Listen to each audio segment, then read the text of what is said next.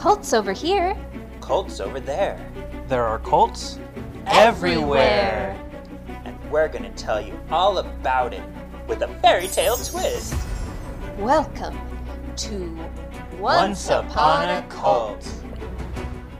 Once upon a time, there was a lovely cheerleading squad who was like, hey, let's go practice in that dilapidated building. And they're like, yay, let's all cheer for this idea. And they all went into the building and were like, 1, 2, 3. Ah, it's not a dead body. Sounds like a really good horror movie. Yeah, it went out of the realm of fairy tale and into horror. Hi, my name's Sean. And I'm Rachel. And I'm Alan. And we're back, bitches. Woo! We are. Rachel's silently dancing. Well, I just wanted to check with you guys. Do you see how there's like when I look at my thing, there's no squiggles. Do you see a squiggles on mine? We see squiggles. Okay, I see it on yours, but not on mine. So I was like, Okay. Is it recording me? But if you see them, then that's good, I'm sure. Okay. I want to be heard. I'm keeping that in the episode so people know how you really are. They now know who you really are, Rachel. As if I didn't ham it up just for that fact. So yeah, we took a sabbatical. We actually, should we just be honest? We had some technical issues using new equipment, and we had to scrap this whole episode last week. Yeah, we did lots of hard work, and it was all for nothing. All for nothing. And then I deleted all of my notes immediately after we wrapped the episode. And so for us to do this again, I'm like, okay, this is great. I don't retain anything in my brain. I just have to research it all again. Yay! How fun for you. This is how much I love our listeners. The dedication is out of this world. See how we didn't factor in it was just for our listeners. Whoops. Oopsies. Well, today we are here to talk to you about the Oddfellows culties. This is one actually Rachel came across with her friends, and Alan and I came across this with each other. And Rachel got very excited by this and was like, we need to do an episode on this weird thing we've all found separately. Yeah. Though I So wouldn't this have found was- it if it weren't for you. You guys recommended that I go to that place. And it was amazing, right? It was so good. I was a VIP. Oh, So you live in the tunnel. I went in the tunnel basement. and So- the basement. This was, we're referring to Zach Bagans' Haunted Tour, which is in Las Vegas. The first time I went to Vegas with Alan in April, someone was a little scared to go through the maze. Ooh. But luckily I coerced him to go through it in October? October, November-ish. Yeah, one of those months. And yeah, Oddfellows was one of the displays. Yeah. Yes. I've been shamed since then, between April and October. Sean would always remind me every single day. Repeatedly shamed. Yes. Yep. So, Rachel, you're the one who got so excited by this and wanted to do this episode. What was it about the display that got your nipples hard? You know, there's something about a mechanical goat that just excites a girl. I have to know more. It reminds me of high school when you and our best friend Stephanie purchased a blow-up goat for me. Wasn't it a sheep? A blow-up sheep? Oh, a sheep. It was a sheep. Something? And it had a red bow in its hair to really, gussy Make her up. sexy. You had to make her extra sexy. My mom was very confused by me in high school. Just in high school? Yeah, right. Why do you have this blow up? Things. For reasons. That was the time. That was the time when you did a lot of gift shopping at Spencer's. It was just the coolest place to go get gifts for people. Yeah, that's true. Mm-hmm. But enough about Spencer's. Let's get into our show. Yes. So we're talking about the Oddfellows, which have a very mysterious history. And by mysterious, I mean like they have really no idea how it all started. And so there's lots of different proposed histories and ideas. There's one that claims that they go all the way back to Roman times and the Emperor Nero. Another even claims it goes back to Moses. And I think it was actually an Oddfellow site that I was reading this on. And they're like, we don't really think there's anything about this that is true, but some of our chapters claim this. But the most likely beginning came from medieval guilds. So that's back in ye olde times. When different guilds existed, they were associations of craftsmen and merchants, and together they would oversee a common craft or trade in a region. And the key privilege of being part of these guilds was that you were allowed to practice your craft. But mostly there were a lot of restrictions, like you had to perform to standards. So it was almost like it was something that protected people that were purchasing from you back in the day, because they made sure that the quality was good. They had limitations on pricing, on the hours of trading. Oh, yeah. And they also kept out women, immigrants, and non-Christians. Oh, wow. Oh yeah, by the way, they were sexist. Yeah, we don't like any diversity. So a lot of the different guilds at this time were leather workers, weavers, bakers, haberdashers, and masons. And so we might more often nowadays hear about the Freemasons, and that started as a guild for masons. But sometimes there were groups of, craftsmen that did not have a very popular trade, or there wasn't a lot of them practicing. It's a smaller trade. So say that you specifically make springs for wagons. What part of a group will you be part of? That's when they all gathered together, all these different weird odds and ends of craftsmanship, and became the Oddfellows. Yay! How odd! Wow. How odd! Or the second possibility is the fact that this group of people, a lot of what they did was philanthropic, and it was helping people below their station, and kind of really crossing those boundaries of classes.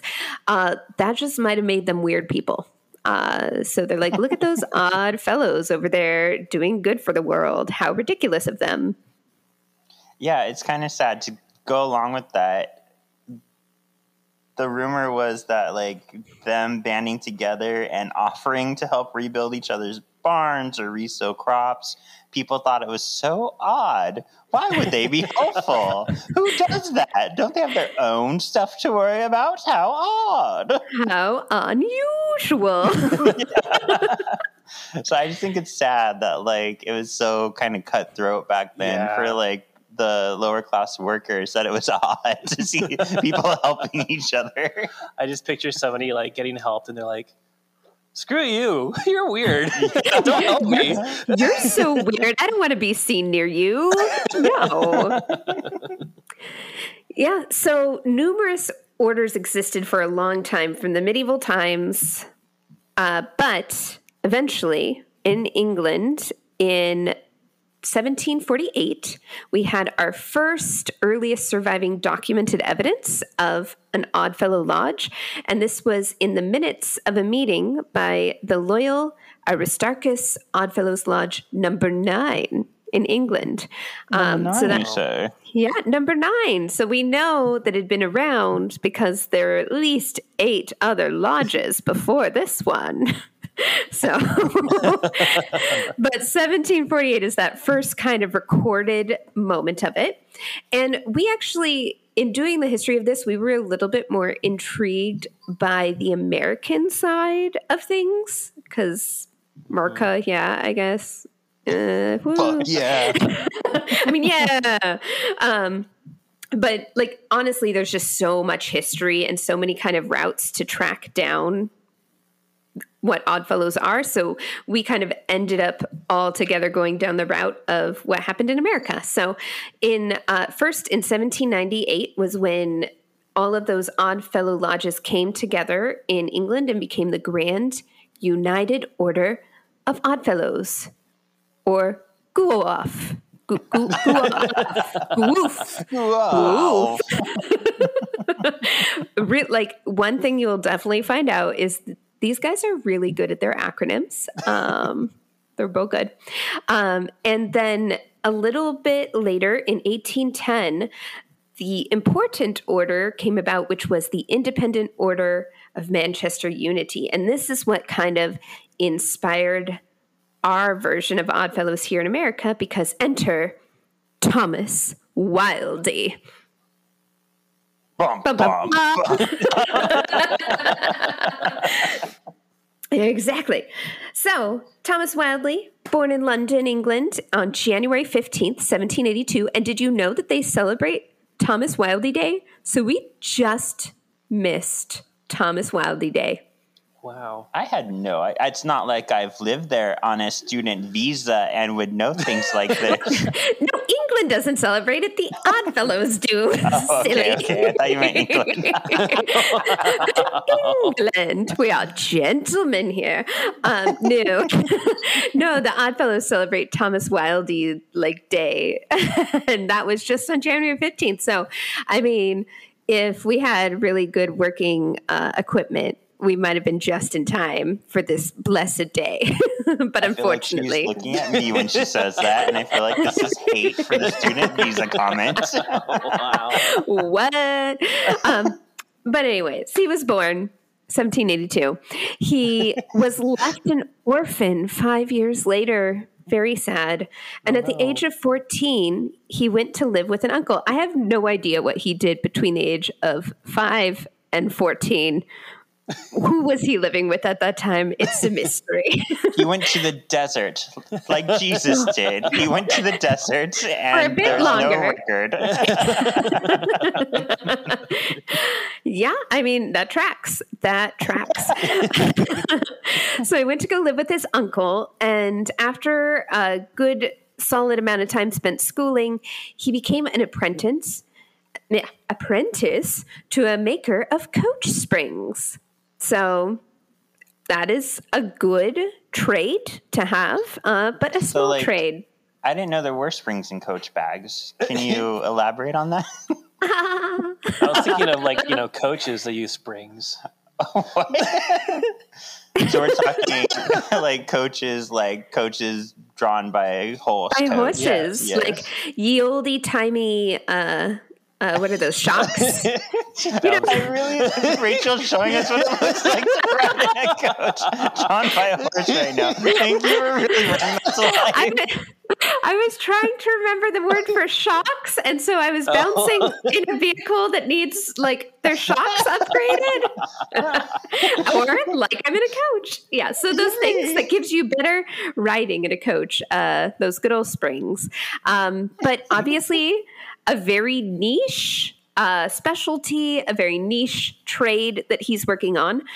So he became a part of the Oddfellows in 1804. Upon reaching manhood at the age of 21, he became an Oddfellow. And he really was passionate about it. He loved it. But then he went to America in 1817. Oh, no. And I mean, 1817 in America, that is a hard place for a British man to go, because you see the States were still a little bit upset about the War of 1812. They were like, oh, no, we don't like you. And so he was lonely. And also, there was a yellow fever epidemic and mass unemployment going on. Sounds familiar. Like now. So if you're feeling lonely because of this pandemic, here's what you do. You're going to put an advert in the paper to find other friends. This is what you're going to do. It worked for Thomas Wildey. It can work for you too. Yeah, it's crazy because if I remember right, so there were Oddfellows kind of around the U.S., but nothing very organized until he put this advertisement saying, be my friend, please. I have candy. And then people were like, this sounds legit. I'm going to go be his friend. Yeah, because over time there were a good hand of Oddfellows that had gone over there, but none of them had really mobilized upon arrival. And actually, I even heard that there was a gathering of some up in New York, but this, where he was doing it, was down in Baltimore, and like they didn't even really know about each other at this time. And it took Wildy 2 attempts in the paper. He did one the day before Valentine's Day. In 1819, because he was feeling really lonely. So before Valentine's Day, he posted one, and then again on the 27th of March. And then finally, he got 4 other people to respond. And what was really important about that is that you need 5 people to form a quorum in order to have a group, an official Oddfellow group. So he needed. So we need to find 2 more people for our podcast. We do, and then we can form a quorum. Nice. A Should quorum? we buy an ad in the newspaper? Yeah, everybody's reading the newspapers. I think this is the best way forward. It makes sense. Yeah, yes. So he ran that second ad on the 27th of March, and just under a month later, on the 26th of April, they all met together at the Seven Stars Tavern, and they instituted Washington Lodge Number 1. And that was Wildy, John Welch, John Duncan, John Cheetham, and Richard Rushworth. One of those is not like the other. Thank you. It's Richard. He didn't fit in. Such a dick. I love dick. And one of the things I found to kind of go along with this forming is it was also known as the Triple Links Fraternity, which was based on the symbols of friendship, truth, and love. Yeah! Rachel singing Moulin Rouge. Truth, and love. Yeah, I remember when we recorded this before, we had a very musical episode because when you said Baltimore, we went, "Good morning, Baltimore." In that exact voice. Yeah. Everyone is really sad they missed out on that right now. Yeah, the last episode. Yeah. Yeah, when I played it back, like it sounded fine when we tested, and then when I played it back, it was like, yeah, and then they went.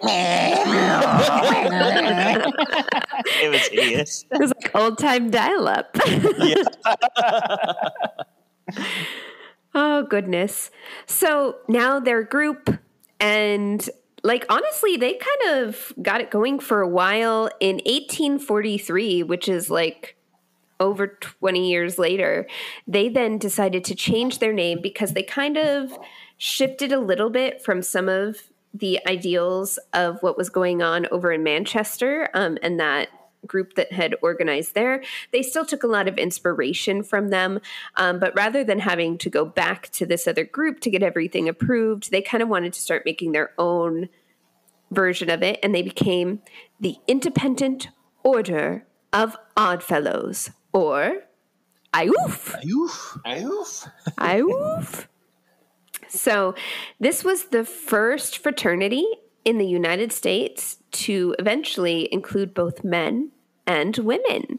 Because, yeah, only, 8 years later, in 1851, by the initiative of Schuyler Colfax, who was the vice president of the United States at the time, they formed the beautiful Rebecca Degree. Or actually, maybe he became vice president later. But anyways, a vice president was like, women, they're cool. We should let them join. I mean, not in the same group with us. Like, obviously, we don't want to mix too much.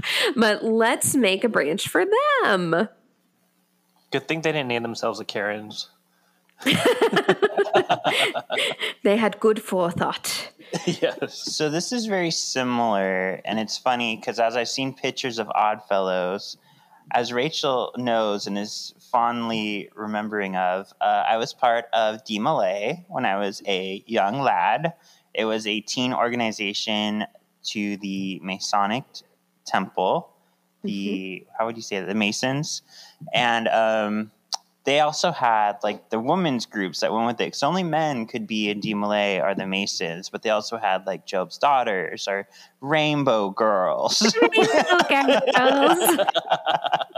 And even the black suits and white button-down shirts and the blingy collars that they wore within the Masons is very reminiscent of the pictures I've seen of the Oddfellows. Mm-hmm. All these fraternities were really into their, uniforms and symbolism and relics, and it was a big part of them.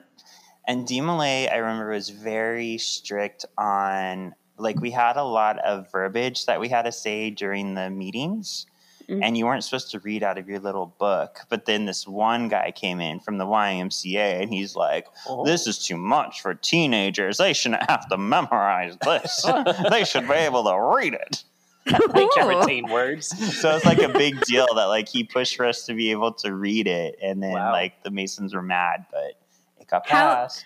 How did you not memorize it after reciting it every week? I mean, I'm sure Alan can attest to this, being part of the Catholic Church. You just memorized that shit. Yeah. Well, there were different posts. There was, like, the deacon of the East, West. There was the... I don't remember all the titles now, but, like, they each had their own verbiage they had to say. Interesting. Well, like, they're into their rituals, and some people are really uptight about it. They want it to be a whole performance, and some people are like, more chill. Yeah, let's we're here read. for fun, right? Hey, yeah, fun. We're to help other people. Yes. So, at the time that Wildey died in 1861, there were more than 200,000 Oddfellows across the U.S. However, in 1861, that is also when the American Civil War started and went to 1865, and that saw a sharp decline in membership, especially in the South. People didn't have the money to put towards the money or the time, and like places are being burned down. Like it was a mess. So it took a little bit of a decline. But after the Civil War, there was something that everyone could get together to go against, and that was the beginning of industrialism. No one wants this. No one wants unskilled labor and bad working conditions and being part of a line of machines. So they gathered together. It really strengthened them it strengthened their purpose in wanting to be an organization that gives back to people, that takes care of people. And so it really shot up from there. And the lodges rallied. And over the next half century, that became known as the golden age of fraternalism in America. So it wasn't just the Oddfellows out here doing their secret handshakes and hip bumps. It was everyone. The Masons were big. There were a ton of different fraternities that were there. They were doing good works. And Oddfellows itself was actually the largest organization at that time, bigger than the Freemasons, which is interesting because nowadays, if you ask most people, hey, do you know the Oddfellows? And they're like, huh? But if you say, hey, you know the Freemasons, they've heard. Yeah. The Freemasons are big. Yeah, around this time, like 40% of the adult population in the U.S. was involved in any of these like fraternal orders. So like, if you're not part of it, you're not cool. Well, and they were advertising. They had commercials that I came across of like it got really windy and everybody was getting blown to and fro. But then the Oddfellows can save you from this wind. The Oddfellows and they had this very like Twilight Zone-esque voice, like, "Are you working hard? Are you looking for people to connect with?" And everything was voiceover-y because there was no sound yet in pictures. So like even when a guy was giving a speech, somebody had to dub the voice over him. So it was a watch. Where they like would then flash to just like a slide that says the words he was saying in quotes. I don't think they did that. I don't remember though. I think they just had the voiceover. That was before there was talkie sounds. Yeah. They were like, here's the thing. But I like the idea that they'll protect me from the wind, because I don't know if you know this, but I hate the wind. So do I. We'll get into that later. To be continued. See why Sean hates the wind. Join us for our Patreon. Oh my goodness. But yeah, like everyone was taking part in them. And I think one thing that was really interesting is that the evangelicals were really against the idea of these fraternal organizations. They kind of saw their secrecy and the fact that they did these rituals and stuff as a really negative thing, a not very Christian thing. But really, there was no, at this point, there was no religion associated with them whatsoever. They were welcoming of all creeds, no limitations on religion, like everyone's equal, unless you're black. And don't worry. Don't worry, that's coming soon. It'll be resolved soon. 50 years later in the 70s. Anyways, I guess now this is almost 100 years later. But anyways, because the golden age was 1896, Oddfellows were huge. But then their next challenge came in the form of the Great Depression. So 1920s, once again, members are unable to pay their dues. They're unable to afford it. But in addition to that, what we saw was Franklin Delano Roosevelt's New Deal. And the whole thing about this is it was creating social programs.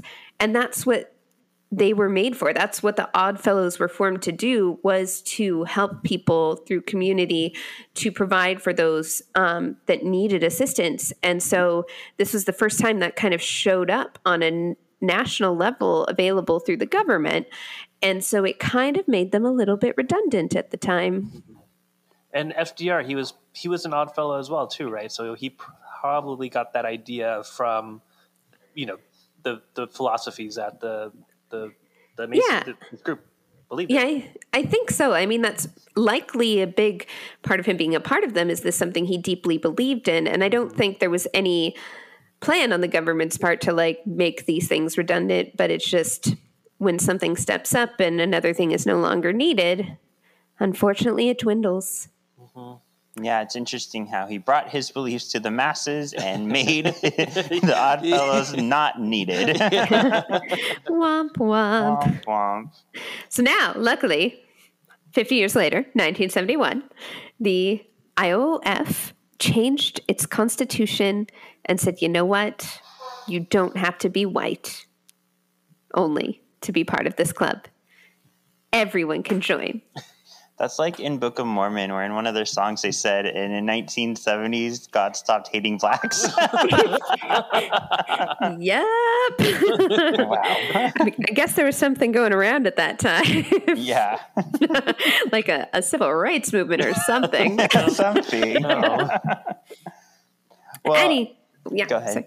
Oh, and I was going to say, then kind of one of the other last biggest updates of their history is then that in 2001, the IOOF voted to allow women to join the Oddfellows itself. So as I mentioned earlier, they had the Daughters of Rebecca that were there for women to join, but you could not be a woman in the main Oddfellows branch. You had to be in this women branch, which also allowed men in it. So it was like you could be a man in the Oddfellows, and in the Daughters of Rebecca, it was mostly made to accommodate women, but men could also be a part of it.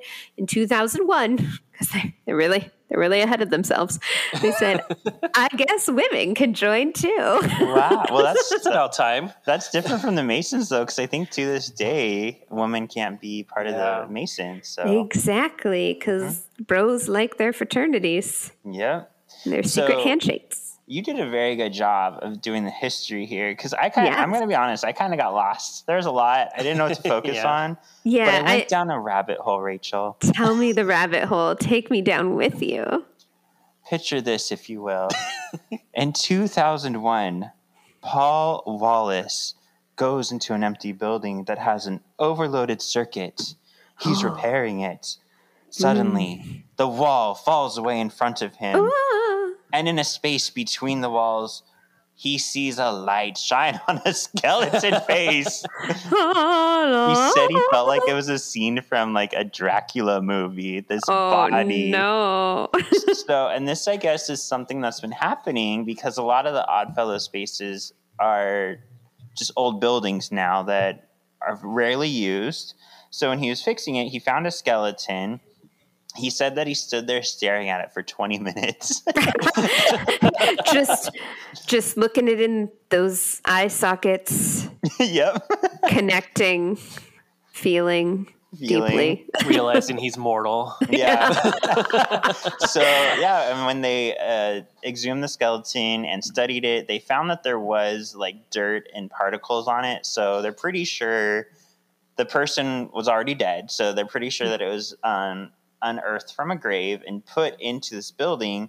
And apparently there's this belief that you have to have a skeleton in your building as, like what Alan hinted at, a sign of mortality. You have to know about your death and that it is coming. I mean, you can't just get like one of those foam graves from like the Halloween store. Put that somewhere. No. Okay. Real life skeleton, plastic will not do. Styrofoam will not do. Give me a human bones. Yep. And in 2004 in Houston, Texas, a cheerleading squad was using an AUF building for practices. As they entered, they found old rituals, they found robes, they found papers with writings on them, and all this stuff from Oddfellows, along with 3 coffins. Oh.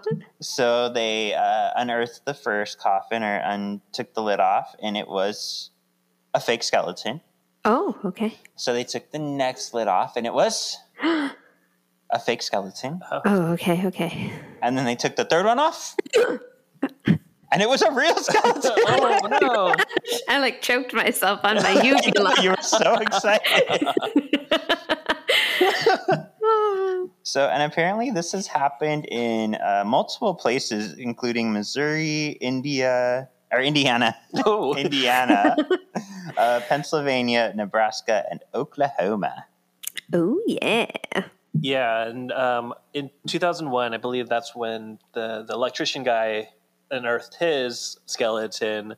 LA Times picked it up, so they're the ones that kind of like help kind of expand the story and kind of cause a witch hunt, I guess you could say, amongst the population, just like making people intrigued about this group and like wondering like what exactly are like with stories of like, oh, or do they murder people, or like what is this Oddfellows group? So yeah, that's kind of around the time when media kind of attacked it. Yeah.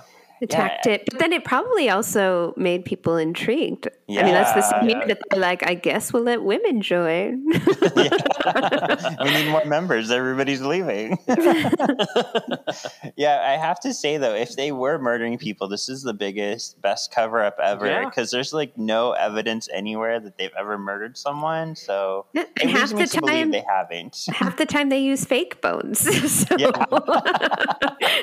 Is this a real murder this time?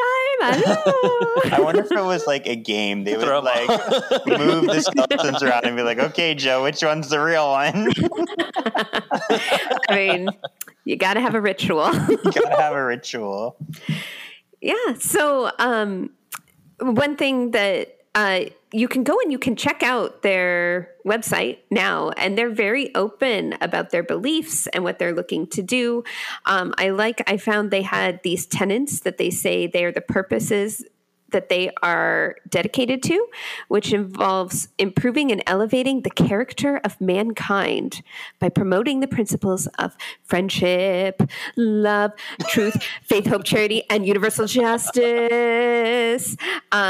Then they also want to make the world a better place to live by aiding each other, the community, the less fortunate, the youth, the elderly, the environment, and the community in every way possible. That seemed a little redundant. I'm pretty sure they said the community twice, but it's still good. That's most important. We say it twice because it's so important. And then lastly, to promote goodwill and harmony in harmony. Sorry. That was one of our musical numbers last time, and I just remembered. Amongst peoples and nations through the principle of universal fraternity, holding the belief that all men and women, regardless of race, nationality, religion, social status, gender, rank, and station, are brothers and sisters. So I'm really glad they, in 71 and 2001, made some of those adjustments, because otherwise I would have been confused about that last one. Good. Well, you can't say you believe you're all like brothers and sisters, but you can't be part of our club. But we are brothers and sisters. But no, you're not allowed. See, so it's good that they updated that aspect. But yeah, you mentioned the chains. Did you want to talk a little bit about the symbolism sort of that we see a lot? Yes. What is that? I think Alan talked about it last time, the 3-chain link. Oh yeah, the 3-chain links that you'll find throughout a lot of their like logos and crests, I guess you can say, which goes back to those 3 pillars: the freedom, truth, and love. Yeah, that was barely a jingle. Well, and I think like that's one of the things, like it's the symbolism that you can recognize that has to do with them, because the same way that if you go and you see on buildings or in graveyards for the Masons, you see that, is it a protractor? I don't know what that is. Protractor with the G. Yeah. Like that's really what kind of symbolizes the Oddfellows, is the chain links that are together, standing for their tenets. So, I mean, you have to have all your secret things. So speaking of secrets, should we talk about the goat in the room? I mean, I think we should talk about the goat in the room. So this was the thing, obviously, that got my attention, and it got your guys' attention too. But I immediately was like, I need to talk to you about this. It's a thing we have to look at. So, riding the goat. In 1845, a supposed expelled and anonymous Oddfellow published a booklet called Odd Fellowship Exposed, where the writer describes a horrific and probably inaccurate initiation ceremony. In this ceremony, a voice cries out, "Prepare the goat!" And when a large black and white goat steps into the hall, the new initiate is told to mount it.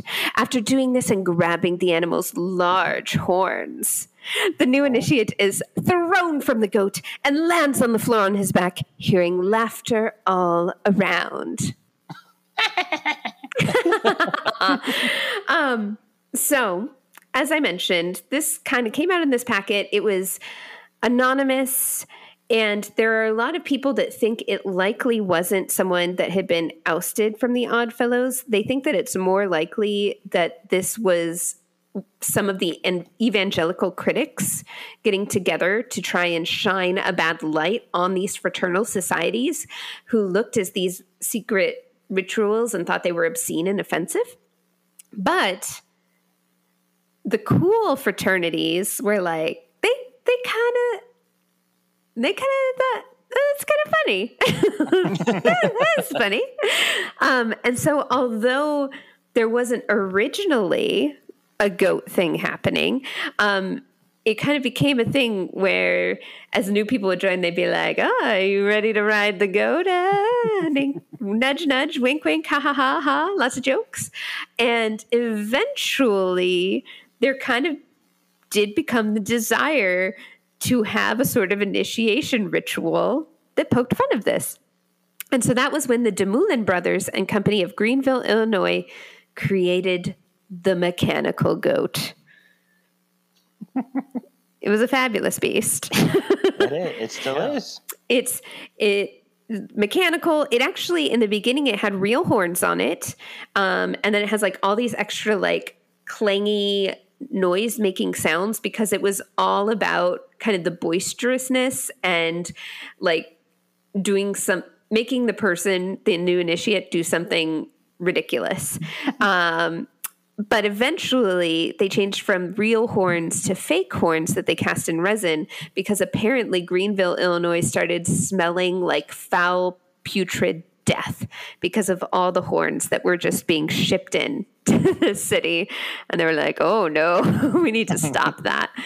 And I will say, in researching this, I found that the Oddfellows' attitude toward this is so drastically different from other groups like the Masons. I watched a podcast where two Masons were talking with an Oddfellow and kind of sharing about some of their history and some of the rituals. And they got to talking about the goat.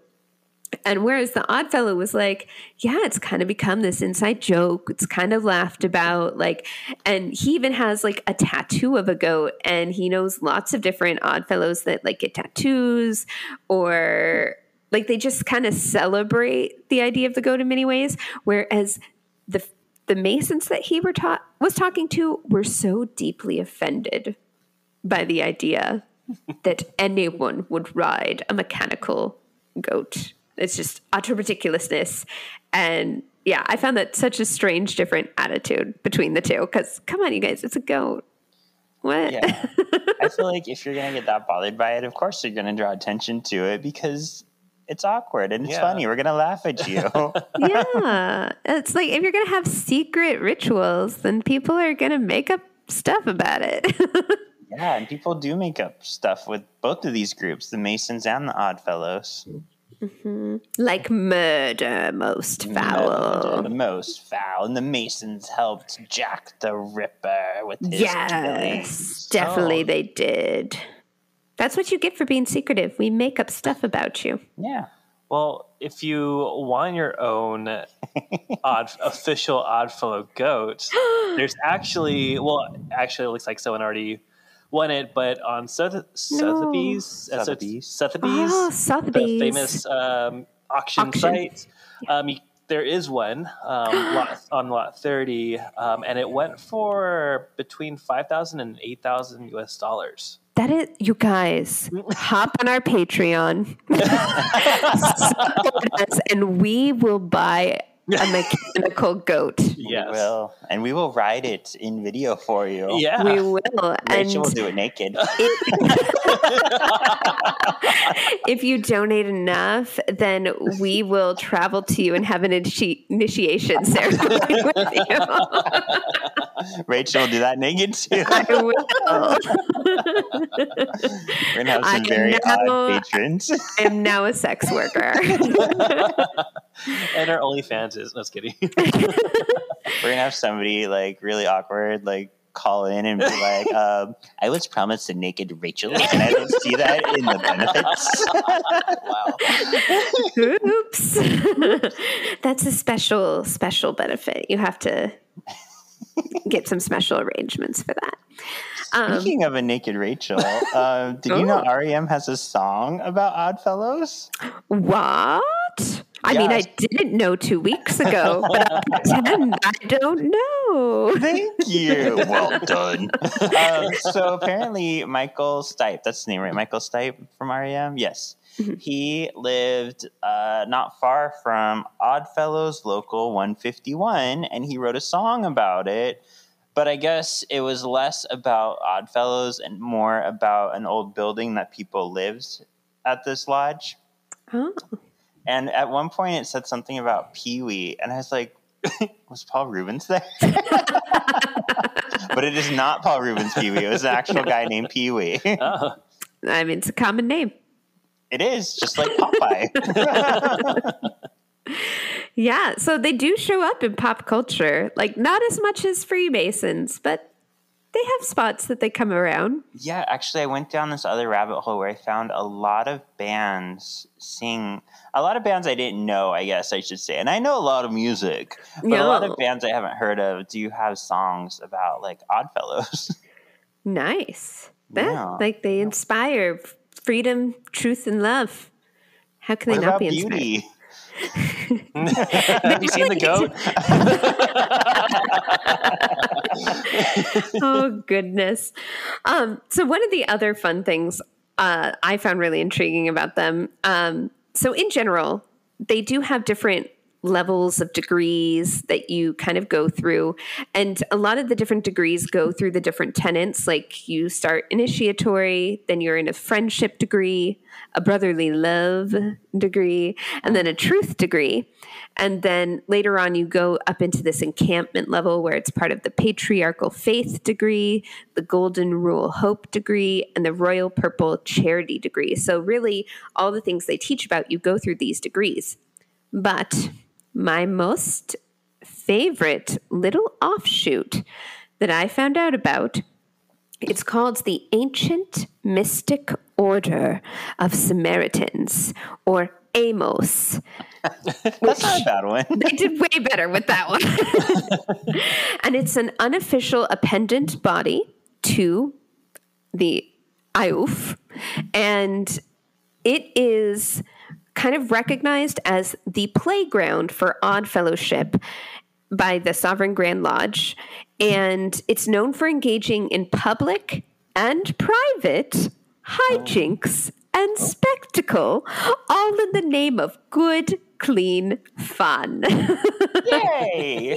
Yay! Though, I will say, it is only open to male Oddfellows in good standing over the age of 21. So you have to be a man to be a part of Amos. I'm a band. So you can join. But for me, I would have to join the Ladies of the Orient, also known as Loto, which is only open to women, but has the kind of same sort of vibe going on. And in reality, a lot of times the two organizations meet at the exact same time together and share in social events together. So it's like they're kind of, I mean, they go to the same meetings and everything. So they're basically doing the same thing, but they like to call them different things.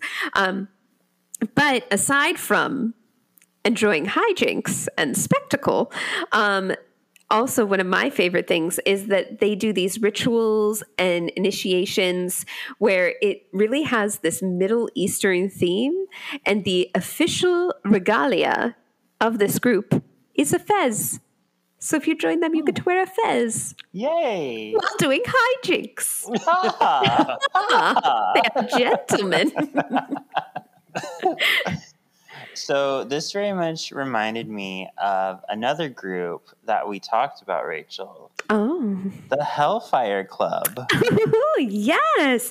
I think some of you might be able to hear about that if you become Patreons. Yeah, so while I had COVID and was locked in a room in San Francisco, of all places, I live in SoCal, by the way, during Christmas, Rachel and I recorded the history of the Hellfire Club. It started off as a look at the fake Hellfire Club from the X-Men, but it led down this rabbit hole of the actual Hellfire Club that the X-Men Hellfire Club was based on.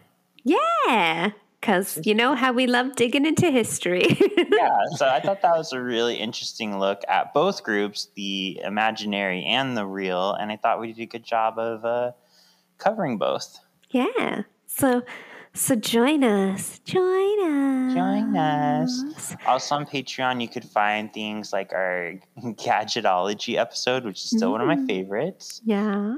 You can find some older ones, like we had an interview with an ex-cult member. We also went into the history of the Millerites, which inspired a lot of our season 1 cults that we talked about with Victoria when she was on the show. And we also have our extended episodes, like this one, where in the post-credits, we're like a Marvel movie now. We're going to talk about what we've been up to for this last month and a half. Yeah, because a lot has happened. Yeah, and all of that you can get, all the listening you can get for as low as $1 a month. But then there's other tiers where you can tier up if you want things sent to you, or if you want to have input in the show, or if you want to see Rachel naked riding a goat. There's so many good things, you guys. How can you resist? So should we talk about if we consider this a cult or not? I think we should. All right. So first off, charismatic leader. So I think there's lots of charismatic people involved. And obviously, when our specific IUF was started, Thomas Wildey was super charismatic. He put that advert in the paper. But overall, I don't think they have like a single solitary leader that everyone is listening to and bending over for. Yeah. How about Alienation? What do you think, Helen? Ellen? I don't think so. I mean, they were, well, obviously in the beginning when it was just a He-Man Woman Hater Society, but, after that, they definitely are open to anyone joining. Mm-hmm. So, yeah, no, I don't think there's any of that. Hey, that was the name of the group in The Little Rascals. Exactly. Reference. Belief system, it seems like they're more of just a group getting together to help one another. Mm-hmm. It really seems like the perfect amalgamation of religious freedom and just practicality. So I don't think there was anything that was being forced on anybody to believe in this group. Yeah, it's definitely, as opposed to like some weird, strange religious beliefs, their beliefs are more about like upholding ideals that we can all agree are good ideals. Yeah. How about outside evil? I don't see any outside evil here, except for maybe those Freemasons that don't have any fun. Yeah, lamos. And I think we talked about this a lot. Sense of community. They definitely were a very community-driven group. Yeah. Overflowing. So much they put it twice in one of their tenets. And how odd that they would help each other. How odd. So yeah, like on the scale of 1 through cult, like this is very low. Like they just seem like they were just a well-rounded group who happened to have real skeletons in their closets. It happens. That's like the only ding against them is like, that's a little weird. Like you don't go digging up skeletons and put them in the pantry. Maybe not. Maybe don't do that. And I mean, I guess there is a lot that we don't know about their rituals. Like I could find stuff about the goat and I know that they have rituals, but I haven't found a lot of information on what those are. And to me, I think you could say rituals and think it's something like kind of creepy and big, but to me, that's more like organized meetings where people sometimes recite things together and maybe you all have swords that you hold aloft in the air. I don't know. Yeah, because in D-Malay we had our rituals, which like you said, they were just, teenage boys getting dressed up in a shirt and tie and going into a room and being bored out of our minds for like an hour as we recite all this ritual and talk about like events coming up. Like it was not very exciting. Only that one time where the teenage boys dressed up like girls and put on a talent show. That ritual was good. He's not wrong. For a fundraiser, we dressed as the Spice Girls. I was Baby Spice. Oh, okay. I was beautiful in my aunt's dress. Yeah. Thanks, Rachel. And you can find that picture on Patreon. Actually, you can find it on my Instagram. I actually found it and I posted it on there. Amazing. A little teenage Sean in a dress and wig. I'm really excited because I watched through a series called Deadly Cults, and there was one called Palo My Hombre. I immediately, I saw Rachel the next day. I was like, Rachel, you have to hear about, some people get excited because they got a new haircut or new clothes, but I want to tell Rachel about the new Deadly Cult I found. You know what's important. I do. So this is going to be our next episode in 2 weeks. This group, there needs to be a movie made out of this group. There's so much to it. It was a Mexico-based group there was sacrifice involved, like a cauldron with body parts in it. There's, someone luring people across the border. Yeah, an American student going into Mexico and becoming a witch and luring people to their deaths. I'm excited to talk about it. Glorious. Glorious. Oh, and I got a new haircut. Ooh, nice. So those of you who are on our Patreon, stick around for our after banter. And those of you who are not, you're missing out. And we'll see you in 2 weeks for Palo My Hombre.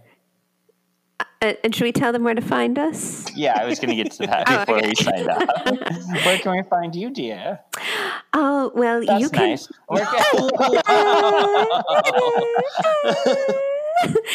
So you can find me on A Real Bodice Ripper, a really awesome podcast where we like to rip apart romance novels and talk about sexy things. Yeah. Wow. How about you? Yeah, you can find me and Sean. Oh, I know where he is right now. I don't know if you can say that on our podcast, but yeah, you can find us on Marvelous Galaxy of Disney, where we talk about everything Disney, Disney parks, Marvel, Star Wars, just anything under the Disney umbrella. Yeah, this week, you're not going to be happy, Rachel. I'm not going to tell you why, but apparently we may get a new actor stepping in as an alternate universe Iron Man. So wait until you hear who this actor is, but you'll have to listen to our episode out today to find out, along with other new news. I'm really stressed out. Yeah, 2 Marvel shows got postponed. We have information on the new Lunar New Year, which was really great. Yeah, we tried out some of the foods. We tailed or failed it. Yeah, and we didn't have to wait in a huge long line at all. Oh, that's good. I'm glad you didn't. And then I'm also on Hanging with the Hollowells, which last week was our very last episode of season 7. So we're on a break until February. But if you're jonesing for somebody to talk about the 1994 The Swan Princess. I mean, I think about it every day, except for the fact that I have not seen it. Wow. Well, I now own it. Oh, good. So you can hear Kevin and I talk about that. In February, we will be starting the last season 8 of the original Charmed from the 90s, which will be fun. Beyond that, you could find me on Four's A Crowd, where I voice Bradley on a queer sitcom. A podcast, queer sitcom. And if you're looking for a Patreon, you can find that on patreon.com/onceuponacult. All of these things we just mentioned, you can also link to through our Instagrams. Oh, yeah. Yeah. All right. Thank you for listening, and we'll see you in 2 weeks. Bye. Bye.